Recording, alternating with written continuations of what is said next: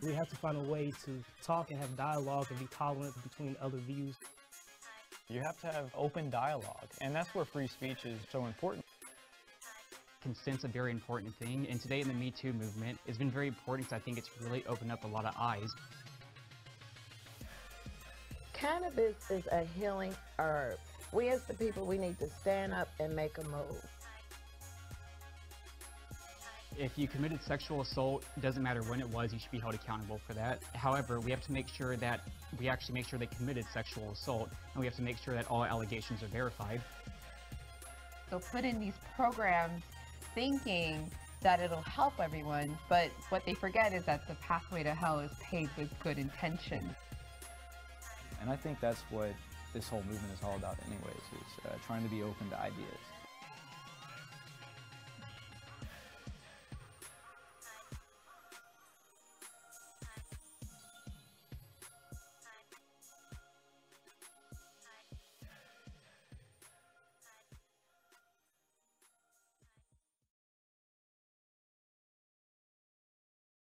Welcome to Liberty Talks Podcast with John Douglas and Matt Travis. After 7 times of doing the intro, here we are finally getting it. So today on Liberty Talks, we're pretty packed. You're going to see there's a theme today, and it's that the Democratic Party is just awful.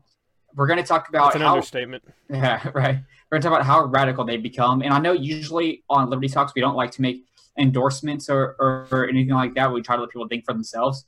But honestly, the Democratic Party has become so awful, and then we'll just be intellectually dishonest. And so today we're going to just go through how awful they are. We're going to talk about a lot of the things they become really radical on.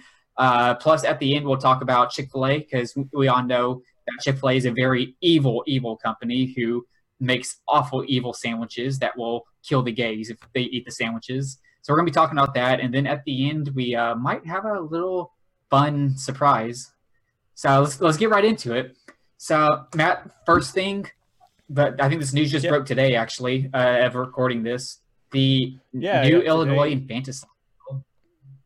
Oh, Illinois infanticide. Yeah. I was going to... So, today, Illinois... This is an article from the Daily Wire. It says Illinois' fast-track shocking abortion bill designed to turn state into abortion capital of America. And that's a pretty accurate statement. If we go down here, we'll see that according to the legal group's analysis, the bill would prohibit the state from interfering in any way with abortions. It would erase criminal penalties for performing abortions and allow non-doctors to do them. This one right here, erasing criminal penalties and allowing non-doctors, I think is the biggest thing in my opinion. I mean, there's a lot of horrible things in here, but once you remove the restriction or the criminal penalties for it, what incentive does anybody have to not do it? I mean, maybe they might lose their license. I guess that's not technically a criminal penalty. Yeah, this bill is just absolutely crazy, and it's on par with the New York bill. It's actually, I think it's worse than the New York bill. It's more on par with the Virginia bill and the Rhode Island bill. These bills aren't pro-choice bills. They are not even. Yeah. They're not even pro-abortion bills. They're pro-infanticide bills. I'd say that this is actually exactly what the activists in the pro-choice movement have always wanted all along. And a lot of them weren't afraid to say it, at least in the last 5 years or so. A lot of them haven't been afraid to say it. But it's just finally coming to fruition as far as legislatively. Is legislatively a word? Yeah. Maybe not. It is today. Legislative. I believe it's a word. But this is just another example of how radical the Democrats are becoming now. What this bill does, just like the Virginia bill did, is it strips all right from an unborn baby, all rights from an unborn baby. So that means, let's say you just have a pregnant woman walking along the road and you go up to her and assault her and kill her baby. Even if she wanted to have the baby, you cannot be held liable for the death of that unborn child now because it has no rights as a human. But yeah, so very bad for a fetus to have a life. So I believe Illinois also just made, I think it was Lake Michigan or one of these states just said that one of these Great Lakes have the same rights as humans. So Great Lakes, same rights as humans. Unborn child, no rights at all. That's how it works in the Rust Belt now. Yeah, it's insane. And this bill didn't stop there either. I mean, just like you said, it's just as bad as like the Rhode Island one. It also went on, I think like the Rhode Island one, if I remember right. It goes on to say that The legislation would also repeal partial birth abortion ban and abortion clinic regulations that protect women's health. So again, that partial birth abortion was for people that don't know what that is, it's essentially like you induce labor and kill the baby as it's coming out of the vagina, as dilation begins. Yeah, exactly. And the amazing thing is every single Democratic argument beforehand in support of the pro-choice movement or the pro-choice side, well, these pro-infanticide bills have completely destroyed those arguments, because the biggest argument they had was fetus is not a human life until a certain point. Usually they said third trimester. And now they just threw that out. They said, you know what? We don't care. Even if it's sticking out of the woman, you should still be able to kill it, because they don't have a good reason. Any Democrat you've seen asked about this just runs away. They don't have any good reasons about this. And Illinois is just the newest state in this awful radicalism. Yep. Yeah. And that's in there. This isn't just happening on the state level. We also saw, I guess it was about a month ago now. I didn't realize it had been that long. It's been about a month. But House Democrats voted on, well, they didn't vote on it. They blocked, what's it called? Cloture? Yeah. How's that work again? In order to get a bill to be voted on, it has to get past committee, and the Democrats blocked it at committee. So the House so you need 60 votes, right? No, not in committee. In committee. Oh, well, you're talking about in the House. Yeah, in the House. Okay. Yeah, in the Senate, 60. Yeah. So apparently, and that's the thing I was going to mention. Apparently, I didn't know this happened in the House and the Senate. I had read about the Senate one, as you can see right here. House Democrats block request. Okay, never mind. They're both House. I was completely wrong. Basically what happened is that the House Democrats blocked a anti-infanticide bill from being voted on the House floor, which is just insane. Again, because killing a baby after it's already been born now is a Democratic position. You should be allowed to do this, according to Democrats. Just a year ago, I think some Democrats would have said, no, we would never think that. This just shows how radical they're going, how fast. It really is sad to see that this is the Democratic Party now, but it's not just infanticide; it gets even worse. So this is probably one of the issues that's close to my heart, abortion. But that it doesn't really stop there, and we've talked about this before on the podcast, and we could go on to say the same things that we always do about the degeneracy of allowing infanticide and abortion up to 9 months and everything you can think of. It's all the strawmen, everything that they would have called strawmen a few years ago has now become reality when it comes to abortion. But moving on to our next topic, we've seen over the last year or two people begin to embrace socialism, and not just some outsiders within the Democratic Party, but especially with the Green New Deal that was put out by Alexandria Ocasio-Cortez, we've seen pretty much everybody at the tippy top of the Democrat Party embrace socialism now. Yeah, I mean, they're practically moving into communism. Elizabeth Warren is pretty much running as a full-blown communist, and they've gone so far left on this now that even Bernie Sanders isn't really considered far enough left for the Democratic Party. He wants someone that's even further left than Bernie Sanders. Yeah, and think about how crazy that was. That was in 2016. He was like the far left crazy old man screaming crazy things about socialism, and now it's he's just normal. Yeah, he's just Bernie Sanders, in 2016 he took complete control of the party because he was a socialist and people liked what he was saying, and now it's been taken control by AOC. AOC has become the face of the Democratic Party. The Democrats are beholden to her now. Whenever AOC told all the Democrats that if they don't vote in line with her priorities, she's going to put them on a list, they I think they fear that list because she has become one of the most powerful people in the Democratic Party. She has dethroned Nancy Pelosi in 3 months. Nancy Pelosi has been dethroned as the leader of the Democratic Party. And that should further go to show how far left the Democratic Party has gone. And not just that, it should show how far left the base has gone. I think one of the most dangerous things about the Democratic Party going left is that their base is going left faster than the party can go left. And that's why they're having trouble keeping up. And that's why Nancy Pelosi has no control over her new Democrats now. She has no control over her party. Yeah, absolutely. to be honest, it's kind of scary. Yeah, it's real we've taken a pretty radical shift pretty quick. And I don't know. I guess we kind of already always knew that the principles that the Democrats espoused would eventually lead to this, but now it's becoming a reality. And the question is, are the Democrats that vote for them, are the supposedly moderate Democrats going to stick around, or are they going to jump ship? And especially with Howard Schultz now running, saying that he's going to run for president unless they put up a moderate, which doesn't seem like it's going to happen. Are there actually going to be enough Democrats to jump ship to where the Democrat Party will begin to become more moderate, or are they just going to continue to become more and more radical and try to appeal to their radical left base? No, I totally agree with you. And what I think they're going to do is I think they're just going to try to appeal to their radical left base. I don't think they're going to try to become moderate. I don't think they're going to try to bridge the gap and say, you people are just getting too crazy for me now. I'm going to go work with Republicans, because they think Republicans have gone too radical, and Republicans haven't gone radical at all. Republicans have actually stayed the same since like 2000. Yeah. But yeah, it's amazing. Yeah, but it's amazing how they can go ahead. Yeah, they rather work with their radicals and their socialists and their intersectionalists than work with just mainstream Republicans, because they hate Republicans that much. They think it's easier to work with the crazies in their party. Yeah. Yeah, and that has a lot to do with the Democrats doing really good with messaging. They've convinced about half the population that Republicans are evil bigots that want to take all their money and want to leave them in poverty and want to discriminate against black people and want them all shot by the cops and yada yada yada. So it's I guess maybe we should be taking some points from their handbook. Well, luckily we don't have to, because they're going to just shoot themselves in the foot with that. All Republicans bigoted, racist, homophobic, anti-Semitic, everything. It turns out they're pretty much all these things now, and they don't even care. They're everything, so long as it helps them politically. And as we see right now, probably the most outrageous thing I've seen since in the past day, because that's how many times Democrats outrage me in a week.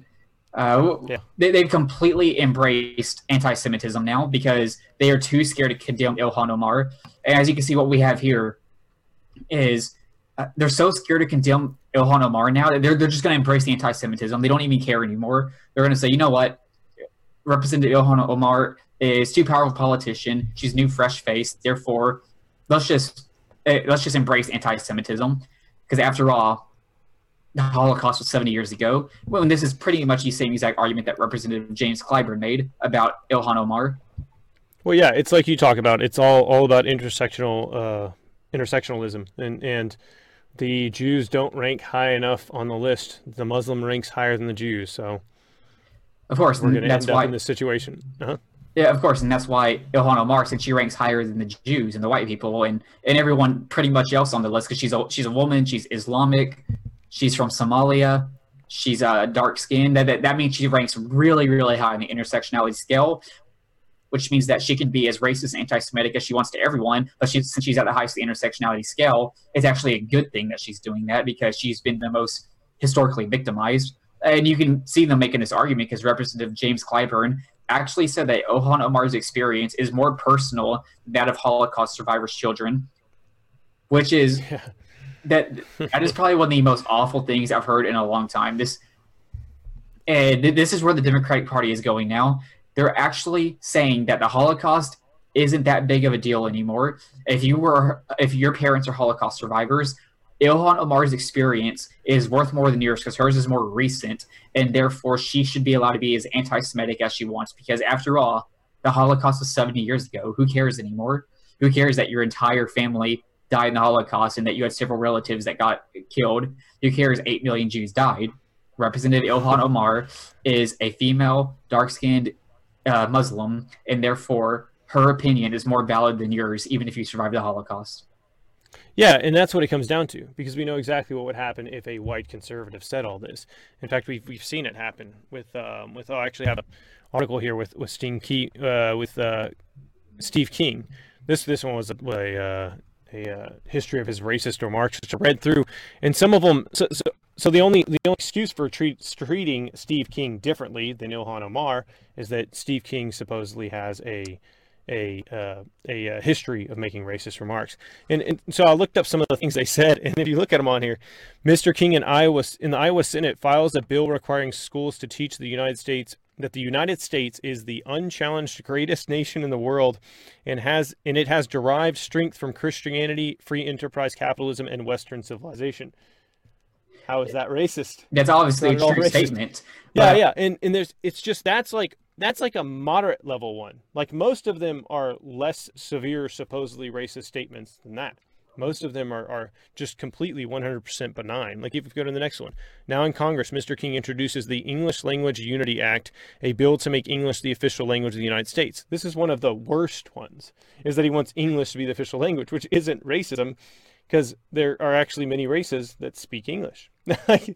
It's just absurd. I think the left has construed Representative King's comments to look racist when a lot of them either haven't been or were just maybe soft. But whenever he pretty much embraced white nationalism and said he doesn't understand why the word white supremacy is a bad thing, yeah, I think he should have been censured for that, and I was glad that his committee assignments got removed. But you know what was amazing during that time? What was just absolutely amazing was the Democrats saying, well, Steve King doesn't know what he's talking about. He's just ignorant, and we can't condemn him. We can't say anything bad about him because then he'll be targeted, and we don't want to be targeted. So instead, he started a debate. He started a debate about white nationalism when we need to have that debate. I remember when the Democrats said that about Steve King. Oh, wait. Yeah, They right. never did. So, Yeah.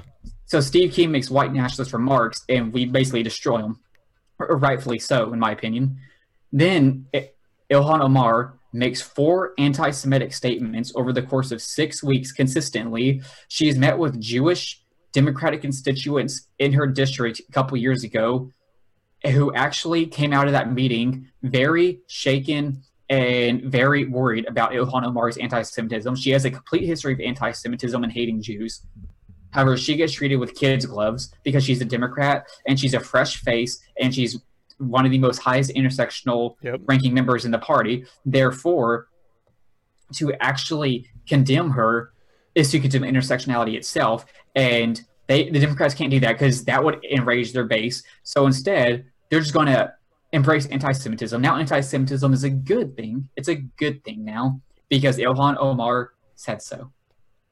Yeah, exactly. And this is these topics, me and you have quite a bit of disagreement on. Like even some of the things Ilhan Omar has said, I don't find that racist, and you find racist, like bringing home the Benjamins, just because it's more like general phrase. And we've disagreed on. We went back and forth off air before that, and even with Steve King's comments about West, because I tend to err on the side of not accusing people of racism, just because I think I will be honest and say I think I've been dulled to the term racist because I've seen it used so many times illegitimately that now I require a significant evidence before I'm going to assume that somebody's a racist.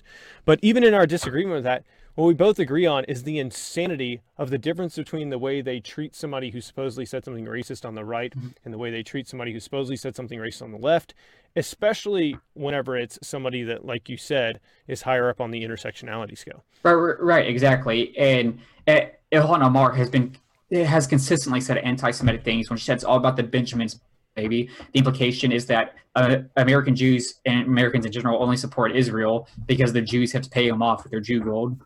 Okay, that's anti-Semitic. That's one of the largest anti-Semitic tropes in history. Actually, I think Hitler's first written works ever actually started out saying that the Jews control too much money in Germany.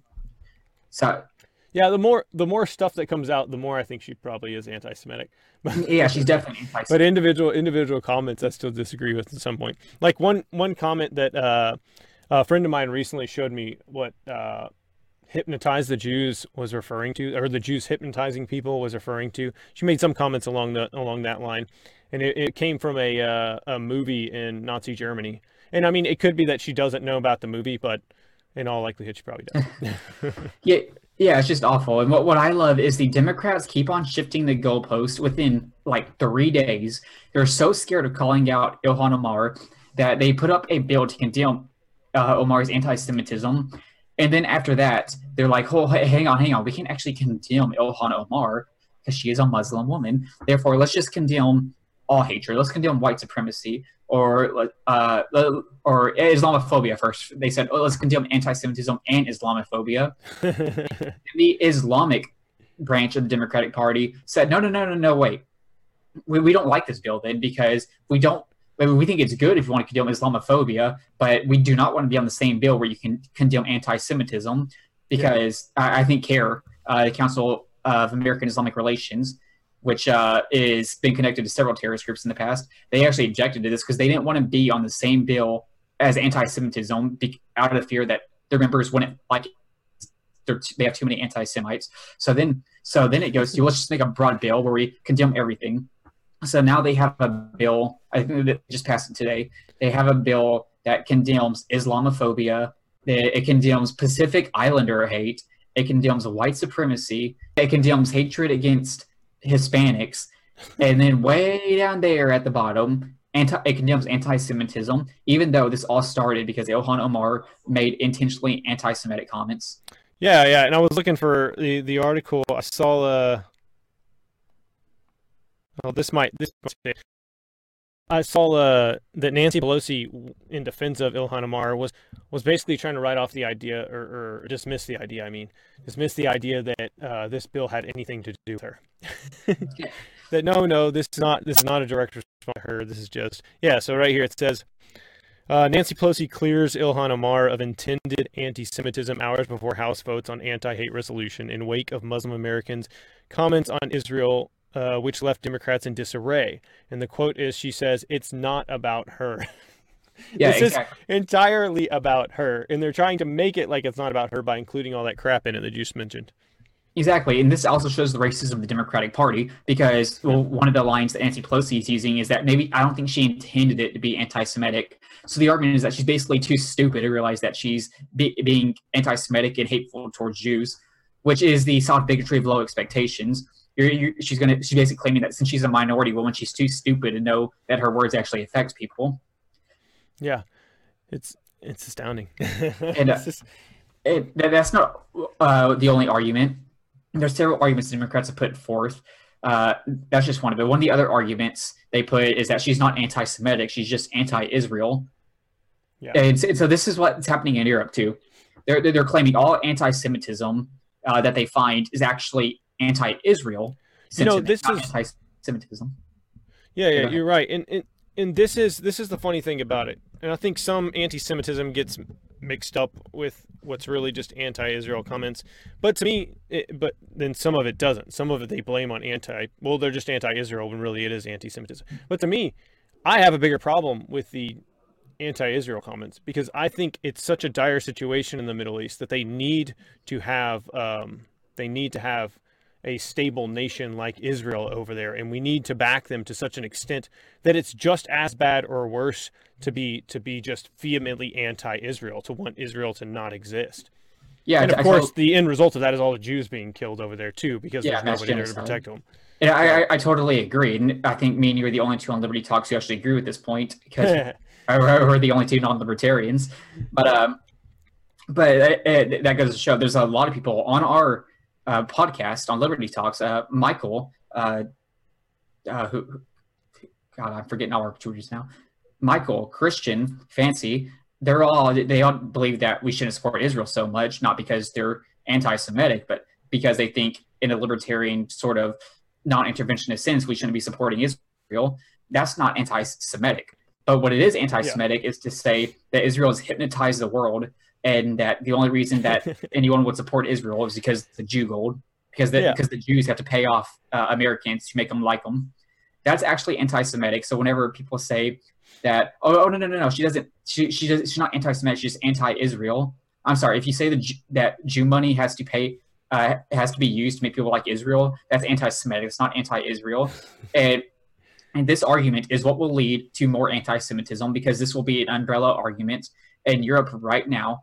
I think in Germany, there was a bombing of a synagogue, and a German court found that the bombing of the synagogue was not an anti-Semitic attack. It was an anti-Israel attack, because any attack against Jews clearly is about Israel, not against just hatred of Jews, because Israel has existed forever. Yeah. Yeah. s- Go ahead.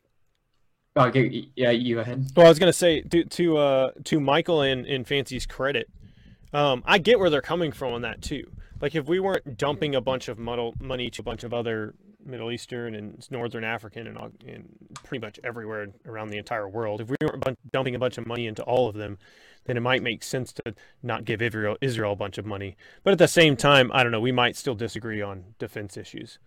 On us saying, yeah, you mess with them, we're going to come nuke all of your nation. So you should probably not jack with them. Right. They may disagree with me on that. That's Yeah, they definitely do. but this whenever you allow anti-Semitism to spread like this and you refuse to condemn it because you're so worried about your own political blowback and you'd rather just let anti-Semitism thrive in your party instead of actually losing power, this leads to the really bad stuff. This is what will lead eventually to the Jews being persecuted like they were in Nazi Germany. And if you think I'm exaggerating there, we actually have a picture from Belgium. This was just a few days ago at a parade. In this parade, they actually showed this. This was going on in a parade where they showed these stereotypical Jewish big nose with the corn roll thing in their hair, rabbis, just like the Nazis did in the 1930s and 40s.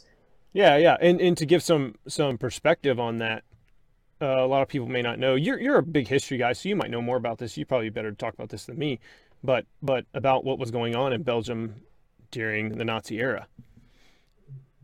Yeah, I'm not that familiar with what was going on in Belgium. I know exactly what was going on in Germany during the Nazi era in the 1930s. I know a lot of things that led to up to the expulsion of the Jews. But one of the things they did was the Nazis actually started putting out posters that looked exactly like these people right here on this thing. They put up these posters that looked exactly like these Jewish people in order to say, this is the evil Jew who made us lose the First World War. This is the evil Jew who made Germany lose its honor. This is the person we need to target. The same thing's happening in Belgium right now. And because for the same reasons, because they will say in Israel, this is not anti-Semitic right here. This is anti-Israel. This is not anti-Israel. This is anti-Semitic. And as Americans, we need to be the people who point it out, because if we don't, well, we just lost monetary funding on YouTube now. I know, right? If we don't point this out, then the United States will look like this. This will become the United States. It's already happening in Europe. If it happens there, it can happen here, especially when the Democratic Party has basically embraced every anti-Semitic thing about it, just like the Labour Party in Great Britain, run by Jeremy Corbyn. Yeah, exactly. But what time is it? Oh, we're getting pretty close to finishing up here. Let's see where we. Oh yeah, almost forgot about the sandwiches story. So as people may remember, that was a great transition, by the way. Yeah, wonderful. Yep. Anyway. So this when was this? This was a couple months ago, almost. A couple months ago, as you may remember, we didn't talk about it. I think this happened a little bit before we started our podcast, so maybe that's why we didn't talk about it. I don't know.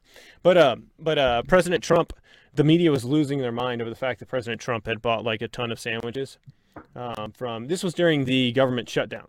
So they didn't have money for a chef or something like that. I don't know. I can't remember. It was a while back. But Trump paid it all out of pocket. But I just thought this was hilarious. So I wanted to bring this back up again, and for another reason as well. But Washington Post was freaking out at one point and saying that because Trump said he had some sandwiches stacked a mile high, and of course they write an article fact checking whether it was actually like a mile high worth of sandwiches, as if that's not a statement. And then on Twitter he said like thousands of sandwiches, etc. And somebody else was like, it wasn't thousands, it was like 300, as if these people don't have anything better to do than to fact check how many sandwiches Trump bought for a football team or whatever. But because under the left you're not allowed to say funny things. Exactly. It's a horrible thing you can do. But recently there's a whole new sandwich controversy in, I think it was this last week. Yeah, I know, right? Oh no, it's just yesterday.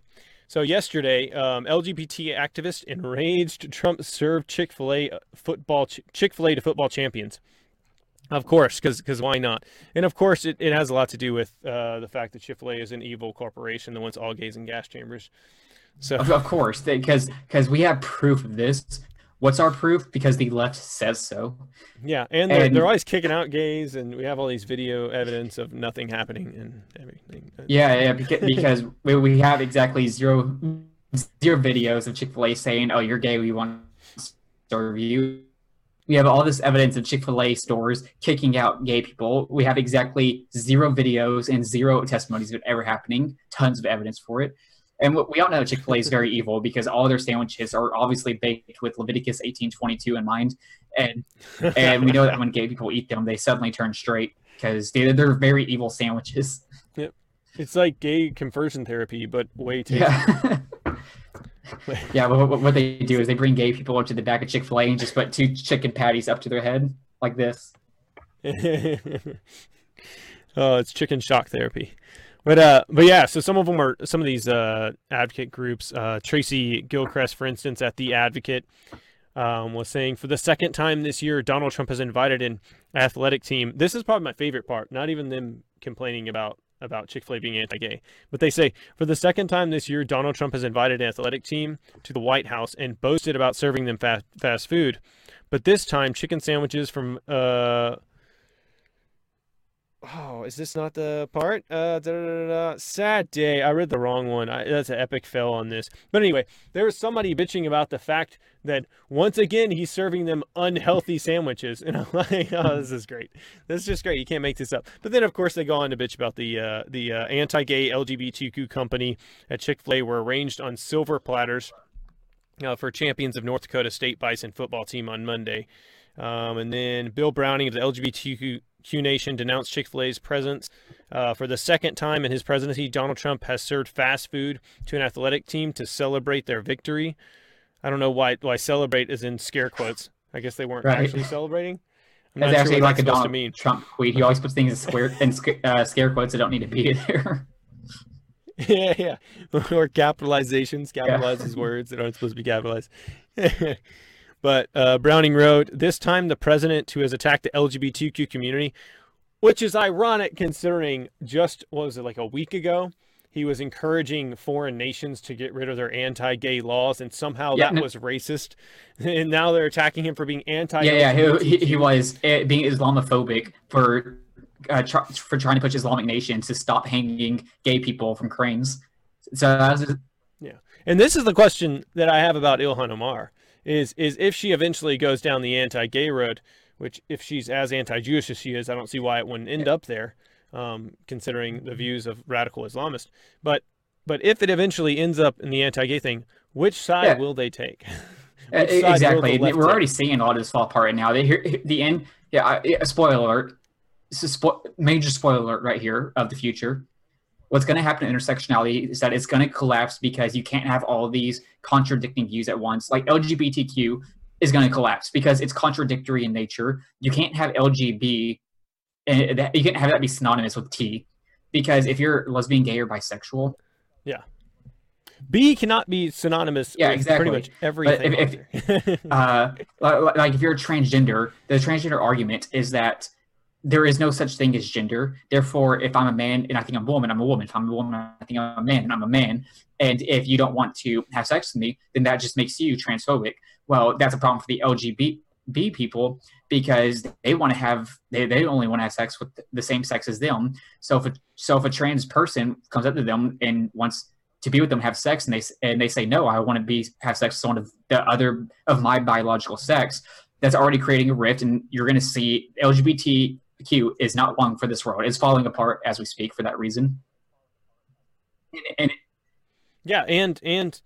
I think I mean, it's not technically LGBTQ issues, but I think feminism is also grouped in with that segment in some ways because it's mainly just because it's part of the intersectionality structure, you could say.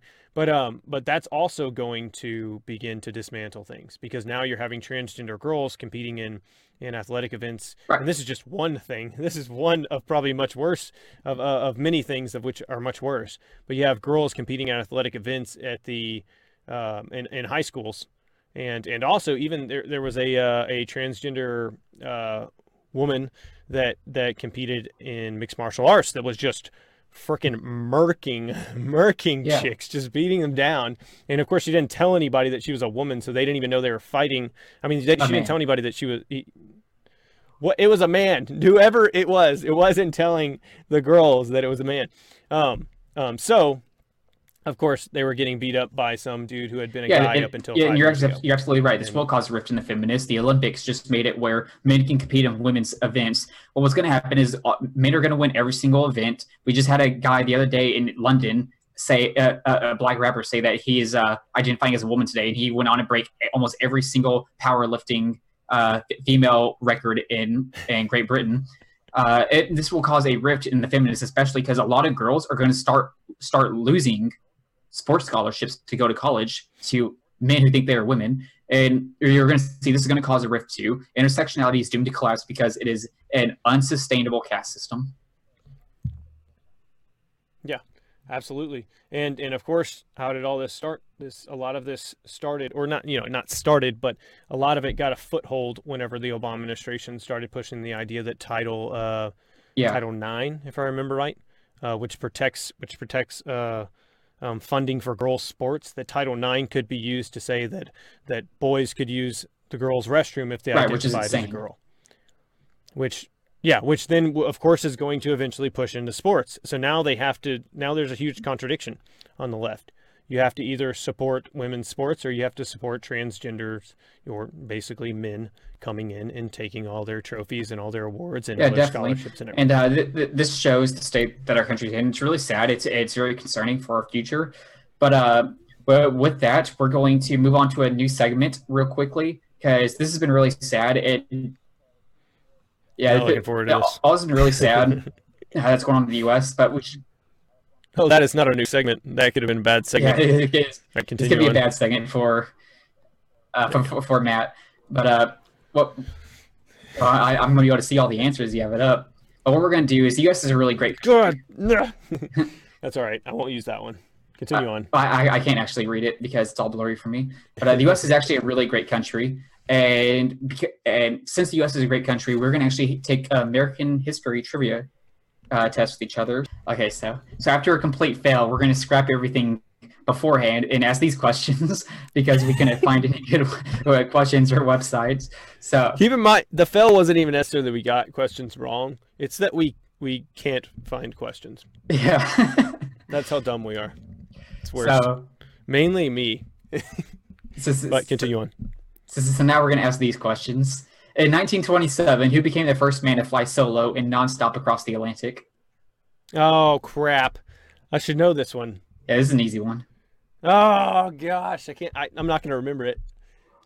So you give up? I've heard it 20, 30, 40 times, but I can't remember it. I give up. Charles Lindbergh. All right, well done. Actual Nazi sympathizer, too. That's good. That's good for the topic today. Yeah. It's relevant. See, Google is they're monitoring our computer. They noticed all that propaganda that I had up earlier. So now we're demonetized on YouTube and we have the FBI watching us.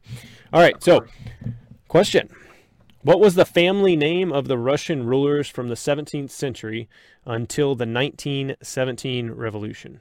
I love how you asked this to a Russian speaker who actually studies Russian history. Oh, really? You do? Yeah. My wife speaks Russian. Oh, really? Yeah, we went to Latvia. She's went a few times. That's pretty cool.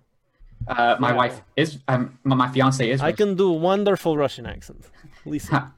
I had a friend that talked. Anyway, I'll let you answer the question first. It's the Romanovs. All right, correct. Well done. But yeah, I had a friend that in Houston who had a thick Russian accent. I forget. He's from Kazakhstan. And he was like, "Hey, everybody!" And like, I used to be able to do it better because I used to listen to him all the time. But one time he was talking to one of my friends. I actually know what you're talking about. Huh? I actually know what you're talking about. I was actually hanging out with someone from Kazakhstan today, and he has a really deep accent. He is. But but anyway, I got some hilarious stories. We'll go over those in time, though. We're doing questions right now. Yeah. Which was the first bridge to be built across the River Thames in London? It's pronounced Thames. It's pronounced Thames. Yeah, I don't know what the fuck that is. It's the River Thames. You obviously know the answer to this. What was the first bridge? Oh, okay. All right. Now I look like a dumbass. All right. Which U.S. president had a home called the Hermitage? I don't know what the hell Hermitage is. So, The Hermitage? That sounds like some this one's not that hard. like George Washington. Andrew Jackson. Why would I know that he has a home call? All right. All right. All right. Which famous... Whoa. Okay, where was I? There we go. Which famous battle took place on Sunday, 18th of June, 1815? Ooh, 1815. Okay. I'm going to say the Battle of Waterloo. Let's see. Whoops. Okay, don't ask me the next question because I revealed it on accident. Okay. The Battle of Waterloo. Yep. Well done. Well done. I would not have guessed. I know that. You can ask me the next question. Okay, yeah, I'm going to still ask you. Huh? Already opened it. How many U.S. presidents have been assassinated, and who were they? Oh, Okay. So Lincoln was assassinated. John F. Kennedy was assassinated. So that's 2. Who? I think it's just 2. I think I got this wrong though. I'm gonna go with 2. Nope. James Garfield and William McKinley. Yeah, no one remembers them anyways. Yep. Oh man. Okay. Okay. Ooh, I know that this one's so easy. Which king of England was executed in 1649 during the English Civil War? Oh, so easy. I haven't even revealed the answer, and I know the answer to it. Of course, you know the answer to it. King of England. Henry. No. I don't know. Yeah, what you want? Yeah. Tell me. It's King Charles II. King Charles. Oh no, I was wrong. It's Charles I. Oh, there you go. Yeah. See, you don't know your shit either. Yeah, I don't know anything about the English Civil War. I don't know anything about Oliver Cromwell and Charles I. All right. Oh man. All All right, let's do one more each. Who started? It doesn't matter who started. We're doing Okay, one more. Which world leader who came to power in 1949 is famous for his Little Red Book? For his Little Red Book. Yeah. I actually don't know that. Okay, a leader came to power in 1949, so I would have been right after World War II, which makes it more difficult. I'm going to say Henry Truman. Henry Truman? Which world leader? No, Mao. Mao Zedong Mao and Mao Zedong, Zedong. okay. Yeah. Yeah. Well, Did stupid you freeze? question. I think Of course. there you are. There Okay. you are. All right. Well, now I have to hit you back with the hard one. So, in which country did the Easter Rising take place in 1916? I like how the hard one is the very next one. Ireland. I looked. I cheated. Okay, well that's cheating. I gotta ask you a different one. I should have taken like 5 seconds. I might have been able to figure that one out, but I got impatient. All right, we'll end on American history. What name is given to Britain's policy of avoiding strict enforcement of parliamentary laws on early American colonies? Okay, go over that again. What name is given to Britain's policy of avoiding strict enforcement of parliamentary laws on early American colonies? I don't know. I got nothing. Salutary neglect. Did I get any of these right? Yeah. I don't know. Did you? I think I got one. Let's see. You could get the Maybe London that Bridge. might have been in the previous Epic Fail segment that we did. That never happened. No, you did not get a single one right. Okay, we got to ask one just so you can get one right.